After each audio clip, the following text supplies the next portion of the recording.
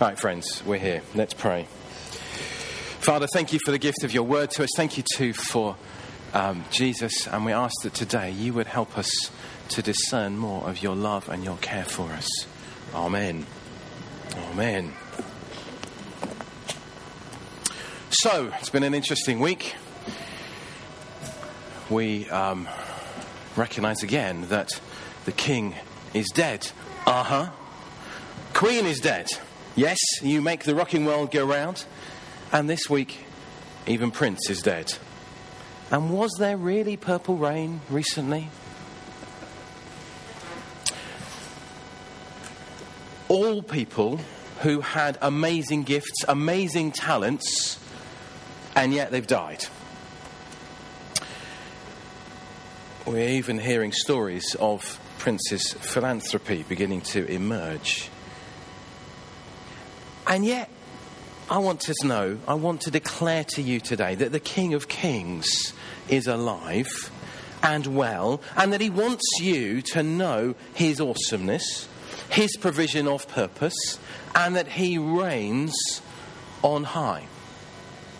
Now, this week, as Anne has alluded to, we are in that midst of a season that's between Easter and Ascension. So, in a period of time when we remember that Jesus wasn't just raised to life, but that he appeared in a number of different settings to people across a period of 40 days or so.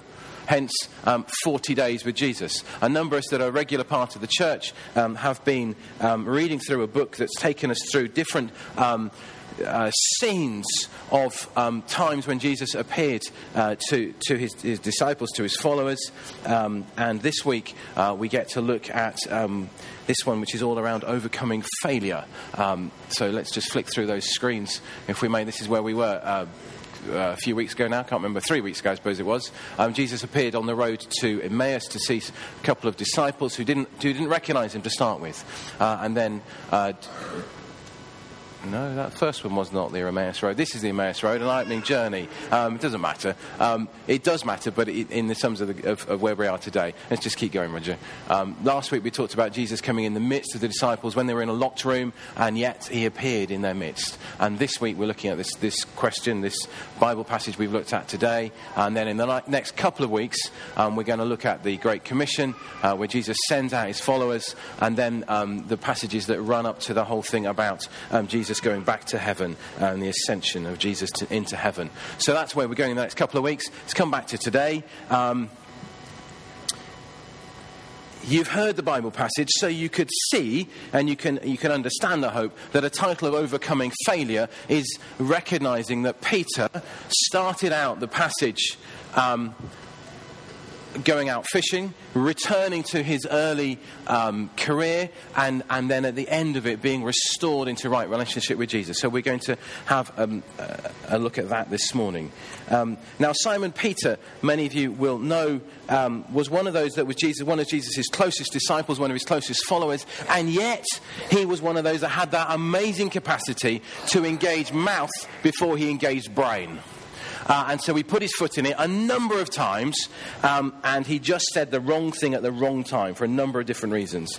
And the previous incident that's really in view here today is an incident when Jesus was arrested and he was on trial before he was sentenced to death. And Peter was brave enough to follow other people to watch the trial. And while he was warming himself round a charcoal fire, so others said to him, "You're one of his followers, aren't you?" And he denied it. Not once, not twice, but 3 times. Hence the 3 times of the questions later.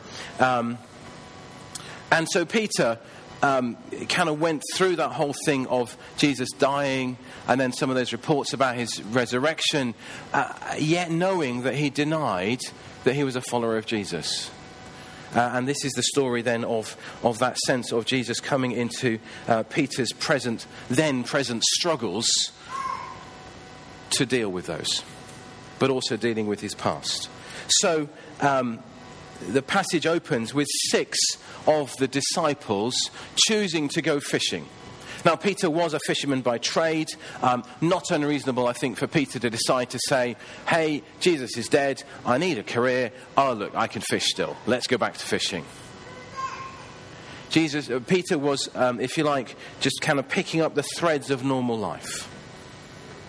And yet, as an experienced fisherman, he knew that fish came to the surface at night to feed when it was a bit cooler. So he could fully expect to get a reasonable catch of fish on an overnight fishing trip with 5 of his mates, 6 of them out there manhandling the nets. It was a reasonable expectation to get some fish. Now, there might have been massive overfishing in the 3 years that Peter had not been out fishing or something like that, but somehow Peter did what was normal and natural and right, and yet he didn't catch any fish. They didn't catch any fish.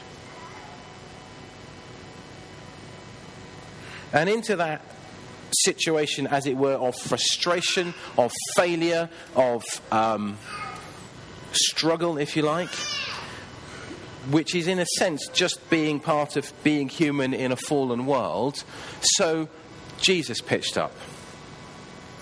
And he stood on the shore, but the disciples didn't recognize who he was. Echoes there of when Jesus walked along the road with the other 2 disciples on the way to the village of Emmaus, where again they didn't recognize who it was. And so to the disciples, this stranger who we know is Jesus called out to them, "Friends, haven't you any fish?" And you can imagine, depending on how you say it, this could feel a little mocking. You know, "Friends, it's morning. You've been out all night. Have you still not got any fish?" Or you could take the emphasis on the friends bit. "Friends, what's gone wrong? Why haven't you got any fish? Haven't you got any fish still?" How it was said, we don't know. We just get the straight words. So we're left with a bit of a kind of conundrum there. But Jesus, I think, is wanting to highlight the friendship bit. But notice that they gave a straight answer. No, they answered. And so Jesus then gave some instruction. Throw your net on the other side of the boat, the right side of the boat, and you'll find some. And they followed his instruction. Jesus came to them in their present struggles. They welcomed his intervention, not that they recognized it was Jesus at the time, and they followed his instruction. There's an echo there for us, isn't there? There's an echo there for us. That actually we need not just to hear God's word, but to hear and to do something about it, to follow what we're called to do. So they threw the net out on the other side. And on the right side, sorry. And lo and behold, when they did, it says at the bottom there, they were unable to haul the net in because of the large number of fish. Now, clearly, it's difficult to tell now whether Jesus miraculously created the fish so that they could be caught, or whether Jesus had a word of knowledge that he meant he knew where the fish were, and that actually if they put on the right, not the left, they get the fish. Doesn't really matter. Again, it happened. Jesus actually knew more about the fish than the fisherman. And in the same way, we could say Jesus knows more about accountancy than the accountant, or more about parenting than parents do, more about teaching than teachers do, more about life than we do. And I think the good news is that Jesus here is, as it were, not a dead Jesus or even a risen Jesus who appeared to his disciples and went to heaven, but this is Jesus who is alive and present with us by his Spirit, who's still ready to help us in every area of life and ministry. There's never a situation or circumstance that he's not there, even if we don't fully recognise his presence with us. But I think the key is doing as we're told, obeying what we're told to do.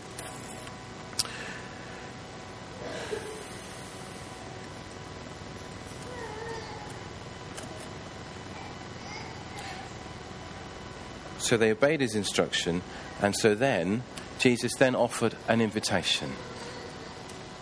Look at the next page. He said to them, well, eventually he says to them, have breakfast. But first there's these intervening words. Notice that it says the disciple whom Jesus loved. That's kind of code for John, who wrote John's Gospel. So John says to Peter, it's the Lord. Now, John is very much your thinker, your contemplative one who observes situations. So John the thinker says to Peter the activist, it's the Lord. And Peter the activist then, and to my mind this is a really odd way around of doing it, he put on his clothes and then he jumped in the water. For my money, I'd hold my clothes above my head, swim to the shore, and then put my clothes on so they're nice and dry. But this is what Peter apparently did. He put on his clothes and he jumped in the water and went to Jesus. Oh, and look, when they landed, they saw a fire of burning coals there with fish on it and some bread. The Bible was originally written in Greek, and the Greek word that describes the fire of burning coals is the same word for the fire where Peter warmed his hands during the trial of Jesus before he said, Peter denied that he knew Jesus. It's the same word. So there's a sense in which, certainly for John who wrote the Gospel, there's a very clear link here, that this is intentional, that Jesus cooks this meal on the same kind of fire as Peter was around when he was beginning to deny Jesus. And so Jesus goes on and says to them, come and have breakfast. Come and eat with me. And notice at this point, Peter and Jesus, as it were, have not made up.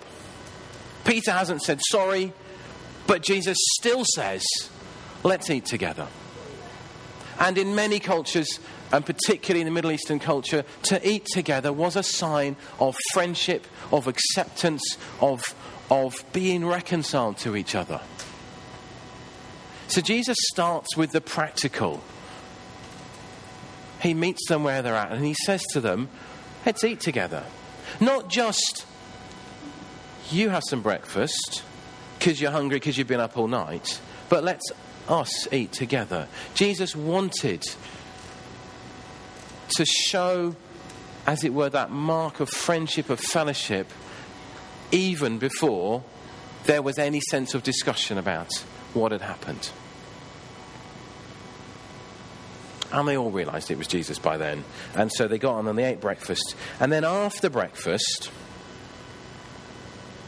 Jesus began not just to look, as it were, at the present struggles of Peter, not just to look at, you remember the stuff about how Peter hadn't actually caught any fish, but they began to talk about the past and the past failures of Peter. But in this, notice two things. One is that Jesus starts by talking not to Peter, but to Simon. As in referencing that person who we know as Simon Peter as Simon.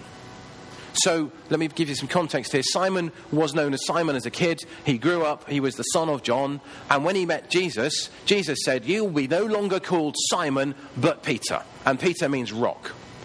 And there's that famous phrase, on this rock I will build my church, said Jesus to Simon, who became Simon Peter. So Jesus gave Simon Peter a new name. But in this conversation, he's referencing Simon as Simon.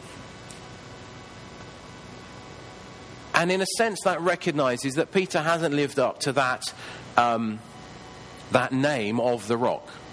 He wasn't the steady one. He was the unsteady one, if you like. He wasn't the one...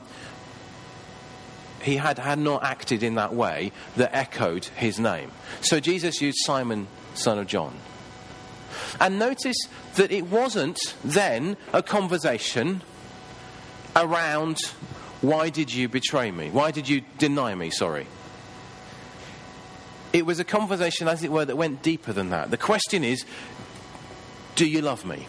Do you love me more than these? Do you truly love me? Do you love me? The question is about love. Because at heart, what had happened was that Peter had loved his own reputation and his own life more than he had loved Jesus. And so he had said, I don't know this man.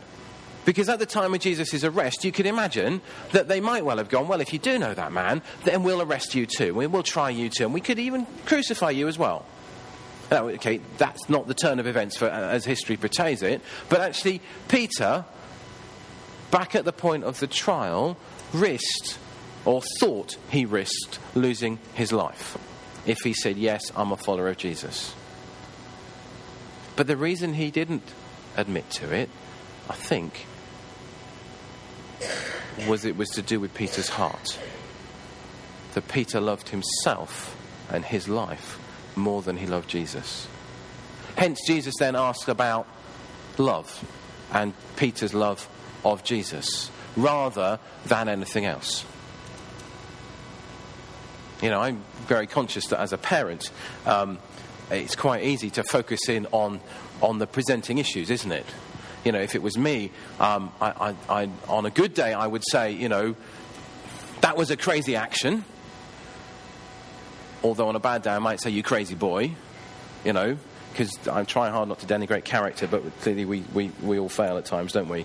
But actually, no, that's not what we get.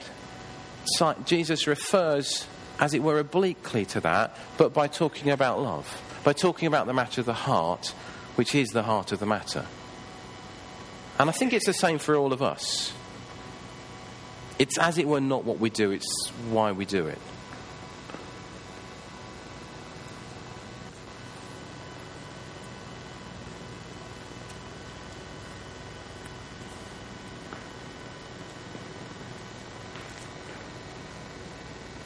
So Jesus is coming to Peter to heal him from his past failure.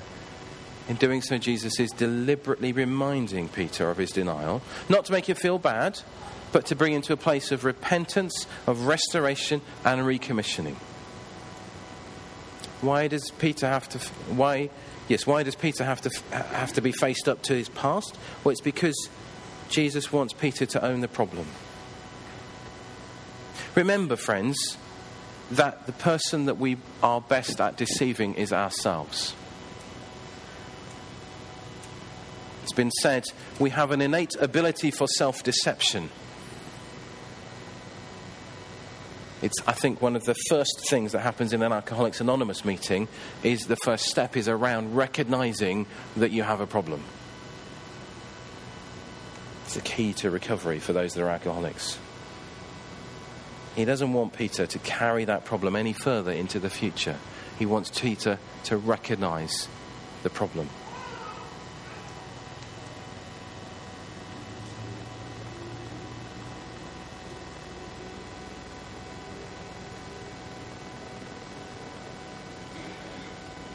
And actually that same question about love is that question that's at the heart, the root of humanity's sinful condition of our own lives.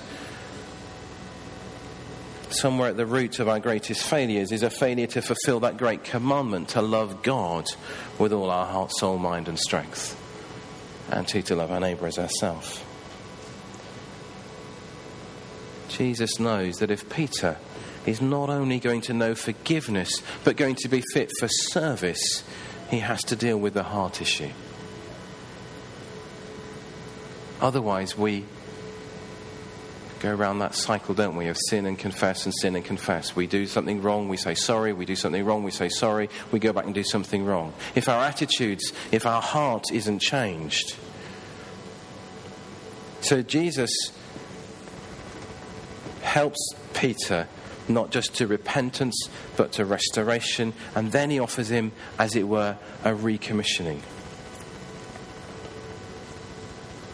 Hence, all that we've read there about feed my sheep, feed my lambs, take care of my sheep. And notice the results. If you read the book of Acts, which is that history book of the early church, you'll see that Peter, in Acts chapter 2, is the leader of the disciples. He's preaching with boldness about how Jesus was crucified, risen and exalted. He sees 3,000 people choose to be baptized on that same day. 3,000 as a result of, as a recognition of their desire to change. Peter is instrumental in the first recorded healing miracle of the early church. He's put in prison. He's released by an angel. He confronts sin with scary discernment. He walks the streets of Jerusalem with such an anointing that the sick who want to be healed just try to get so that his shadow falls on them. Imagine that. Not just will you pray for me, but will you just walk over here so that your shadow falls on me, and then I think I'll be well. That's what it was like for Peter. This is Peter, Mr. Foot in Mouth. Mr. gets it wrong every time, but somehow is recommissioned, refilled, and filled with God's Spirit in Acts chapter 2. But he's got his heart in the right place. Peter too was the one who was given that commission, not just to preach the good news to the people of Israel, but to the rest of the world, to the Gentiles. If you read your Bibles, Acts 10, 11, 12, somewhere around there, Cornelius is the passage I'm thinking about there. And even today, Peter is honoured along with Paul as if it were the two that are the most significant founding leaders of the church to which we belong. What hope, what restoration Jesus offered to Peter, but offers to us too. Now, I think we need to apply some of this to Francesca as well. We're about to baptise her on account of the declared faith of those who bring her to baptism. In many ways, it's the start of a journey for her, a start of a journey of discovery of God's love, hopefully too of discovery of God's forgiveness and of God's desire for her heart to be right before him. And it will be so much easier for Francesca to discover all of this if those around her, so her parents, godparents, wider family, friends too, if they're all pulling in the same direction. So what's best for Francesca is actually your heart. So I say today, will you have that courage to find God's help for today, but also to respond rightly to his desire to deal with the past? It's a wonderful, amazing journey that we set Francesca on today. Will you travel with her, knowing that God wants to help you face up to your past, that he wants to forgive you, that he wants to restore you, heal you, and recommission you for the future? Let me finish with a story. Stories told of two incidents that happened. An angry man rushed into a particular museum in Amsterdam, and he reached Rembrandt's famous painting called Night Watch. He took out a knife and he slashed it repeatedly before he could be stopped. A short time later, a distraught, hostile man slipped into St. Peter's Cathedral in Rome with a hammer and began to smash up Michelangelo's beautiful sculpture, the Pieta. Two cherished works of art were severely damaged. Now, what did the curators, the officials do? Did they throw those works of art out and say they're rubbish now? No. The best experts who worked with utmost care and precision made every effort to restore those treasures to where they were before. Now, each of us, are far more precious to God than a work of art. God made us. God has a plan for us. He sent Jesus to restore us, not only from the damage done to us by others, but from the damage we have done to ourselves. And when Jesus restores us, he doesn't just patch us up, he makes all things new.